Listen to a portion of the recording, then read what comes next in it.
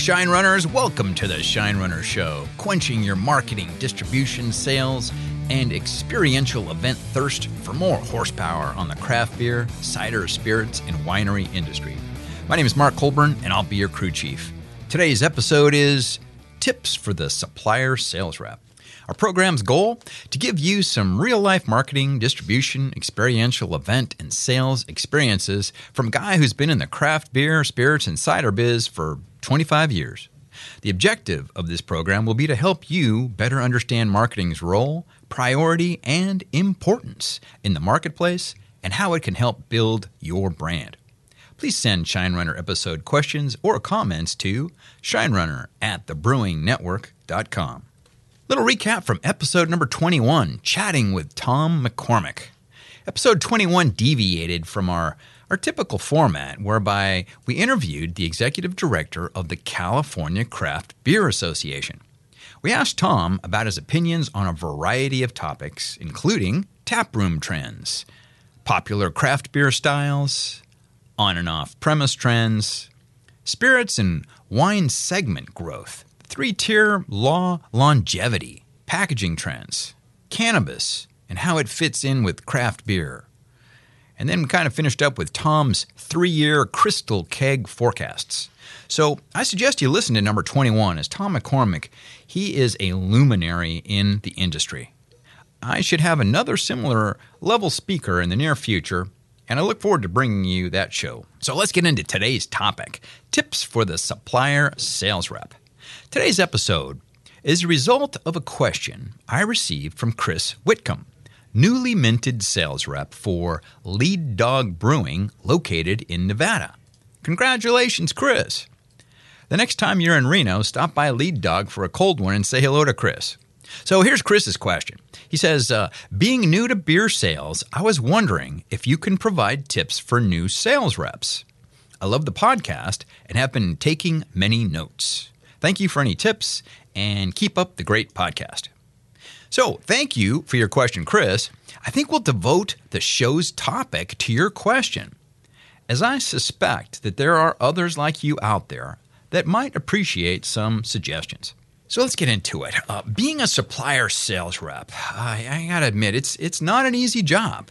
You've got on and off premise account calls to make, distributors to visit and motivate, inventory responsibilities, new product launches, wait staff trainings, dinner pairings, point of sale ordering, weekend festivals and events, freshness code checking, incentive creation, sales meeting preparation and execution, and more. When I think about all those responsibilities, I picture the sales rep with 12 spinning plates on sticks. The successful salesperson needs to keep all those plates spinning constantly. This can be seen as either a highly stressful job, or it can be very rewarding if you thrive on keeping the gas down and the tack pegged. Many beverage entrepreneurs have their expertise in brewing, distilling, fermentation, winemaking, operations. Now, this means that the salesperson is often left to their own device. Larger firms typically will have a sales director. This person has probably risen through the sales ranks and will be a good mentor to learn from. If, however, this person is pulled in many directions and actively participates in senior distributor meetings, wholesaler appointments, hiring, reviews, and even key account calls, the recently hired sales rep may be in a position to sink or swim. I've seen this daunting scenario play out many, many times. So, Chris, let's see if I can help with some pointers. The first thing I recommend is for you to pre-plan your week the Friday before. Prioritize your next week's calendar by appointments. Be sure to get a time, date, and contact. Otherwise, you'll be chatting to barbacks, bartenders, cashiers, or merchandisers who typically cannot make a buying decision. Now, challenge yourself each and every day. Some say you should make 12 or more account calls per day. I say make as many quality calls per day as you can, but always be mindful of time.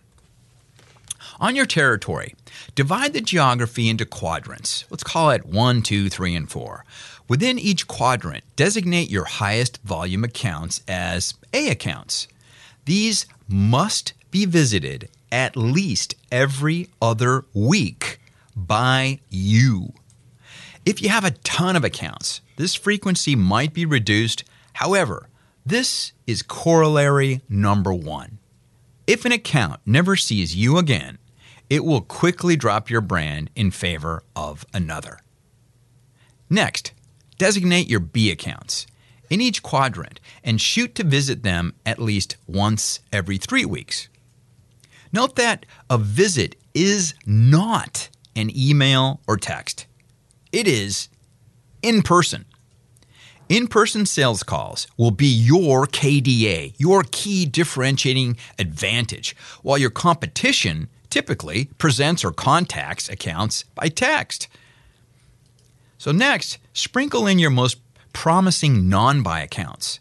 Get this list from your distributor brand manager or sales director. These accounts are based on volume sales and placements of brands similar to yours. I suggest tasking yourself with seeing 1 to 2 of these accounts per quadrant every day. This will help sharpen your selling skills. Perhaps after you've seen your A and B accounts, you go see several non-buys in the afternoon. Always have several objectives in mind before you enter an account.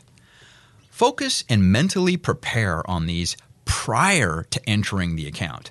Anticipate buyer objections and your responses to counter them. Fridays can be used to follow up with interested accounts or agreements made earlier in the week. Now, be sure to communicate all of your results with your wholesaler in an easy-to-read spreadsheet. This is a must. If you don't, this will backfire as the wholesaler sales rep will despise you because you're not communicating with them about their accounts. Remember, wholesaler sales reps are very account protective. Respect this or you'll fail. Make absolutely certain that you know your product line better than anyone else on the planet. If you don't, you won't be able to sell it. Practice questions and objections on every one of your SKUs. In fact, develop a 30-second elevator pitch on your company's marketing story. Include your passion and creativity. This will pique the buyer's interest and curiosity and set the table for your product pitch. Always have cold samples available and enough to leave behind. I also suggest including a high-res point-of-sale piece on your products for the account, and don't forget your business card. When making your pitch, begin with small talk. Look for something that you can gain a rapport with or build on with the buyer. Look deeply into the account for the owner's passion. You'll soon get good at this and learn how to use it to your advantage. Next, ask several open-ended questions. Let the buyer respond and listen to him or her. Open with a broad topic, then work down to specifics that tie in with your pre-account objectives. I call this Mark's funnel technique. I also suggest taking notes at the account, recording your observations and the buyer conversation.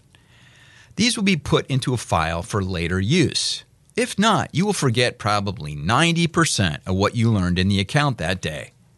Review these periodically, searching for brand opportunity.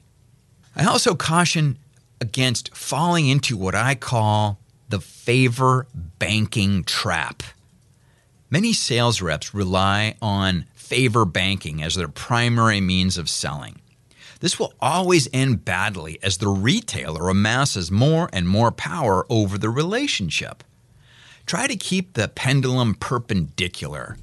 Think about this. Also, keep an eye out for incremental space in the account. When scanning an account, search for sedimentary layers of dust on displays. What does that signal to you as the account's consultant and business partner? I remember when I was in an account in San Francisco, and I saw this big display of nuts and chips, and I just ran my finger across it, and it was right near the checkout. And I tell you, it just had so much dust on it. And I asked the buyer, I said, hey, do you sell many of these chips or nuts? And they admitted no. So we got them to move the display and put in a huge display of our craft beer right there at the checkout. And I'm sure that it sold a lot better than the dusty nuts and chips that they had. So keep an eye out for space opportunities like that. Always inspect your point of sale pieces while you're in the account. Some accounts certainly don't allow POS, but those that do should include yours, and if you can, get it at eye level. They also need to be current and reflect the brands carried.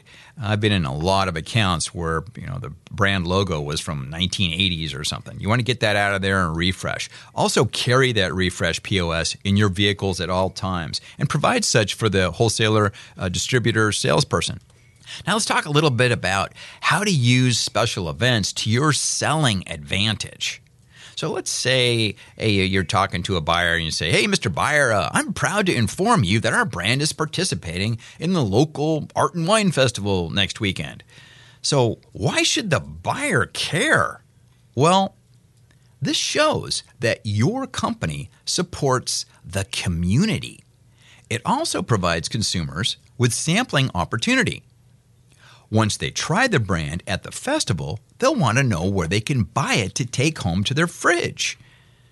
Festival participation is also another chip in your KDA bucket that your competition probably can't claim. Perhaps you ask the account buyer about some current brands on his or her shelf that may not be selling so well. Then you ask, are they supporting the local community festival? I've used this logic to gain both on and off-premise new distribution placements. Don't forget to invite your buyers to your weekend tastings. Their poker faces will be down, and you'll be able to sample and sell them more. On the topic of weekend events, be sure to set up nearby brand promotions or features after the festival ends so that consumers can continue the party at your brand-sponsored accounts. Work on this with the on-premise distributor salesperson to set these up. Be sure to have point of sale on the account, an outside banner. Promoting such would be even better. But check with state alcohol laws on the outside banner placement requirements. So let's talk a little bit about the wholesaler. Chris and everybody, I need you to believe in and commit to corollary number 2, and that is the wholesaler is my internal customer. Get this tattooed on your bicep and say it 5 times on your morning jog every day. This is your new mantra. Without wholesaler, distributor, salesperson support and commitment, you won't survive in this hyper-competitive industry. You can't do it alone. It would be like a drag race between a Cushman Meter Maid cart and a Dodge Challenger SRT Hellcat Redeye. You'll be blown away without distributor support. The wholesaler is your key to victory. Think synergy. Your goal is to convert the on- and off-premise sales teams into mini-U's. And that brings me to our final corollary number 3. People buy from people and brands that they like, and people sell for people, you, and brands that they like. And what about the wholesaler sales meeting? This is where the vast majority of supplier sales reps and managers fail. Why? Because they rely on their egos to get them through presentations to this important audience. This results in a freewheeling, non-rehearsed, long-running spiel absent of creative strategy, flow, or substance.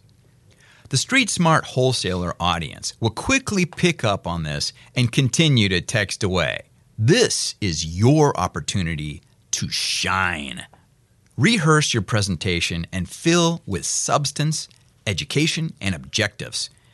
Incorporate your personality, creativity, and passion into this.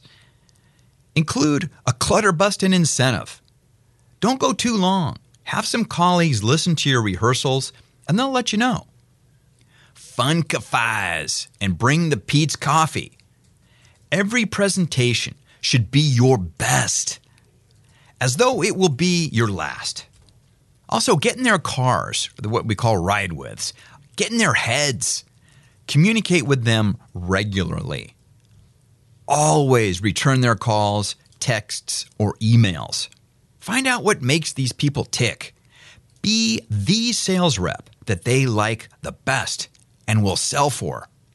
Take notes on each rep and keep a file for future review. Perhaps you devise a route-specific incentive for one or two key sales reps in a highly brand lucrative part of the market. Don't forget the power of movie premieres and how you can use them to your sales incentive and account support advantage, even more so now as theaters compete by offering beer, cider, wine, and spirits. Get buddies with the theater GMs and discuss premier options for future sales incentives. What is the biggest movie-going demographic segment in the U.S.? Well, it's the 16 to 29-year-old male. So what is the average age range and sex of the wholesaler sales rep? It's 21 to 39, and they're male. Are you seeing a correlation? Take them out to lunch. They'll love you. But go to an account that is either a buying account or a highly sought-after non-buy.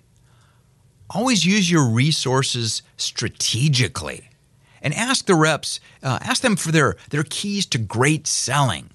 Be a sponge. If your tap room is nearby, use it and abuse it. Invite the wholesaler to have their next sales meeting at your tap room. If they can't, invite them over one evening for a tasting. Don't forget to include food and plenty of it. Also, be on the lookout for groups that enjoy drinking. I suggest you inquire at your local Chamber of Commerce about networking gatherings and where and when they take place. Oftentimes, these are held at on-premise establishments on a monthly or quarterly basis. Consulates do the same and will often pair up with other international consulates or foreign consulates to make for a bigger party.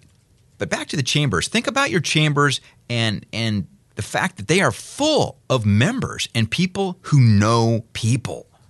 Get to know a key person in your chamber and network away. This will pay exponential dividends. Don't forget the gearheads too. Car clubs meet at on-premise venues nearly every month.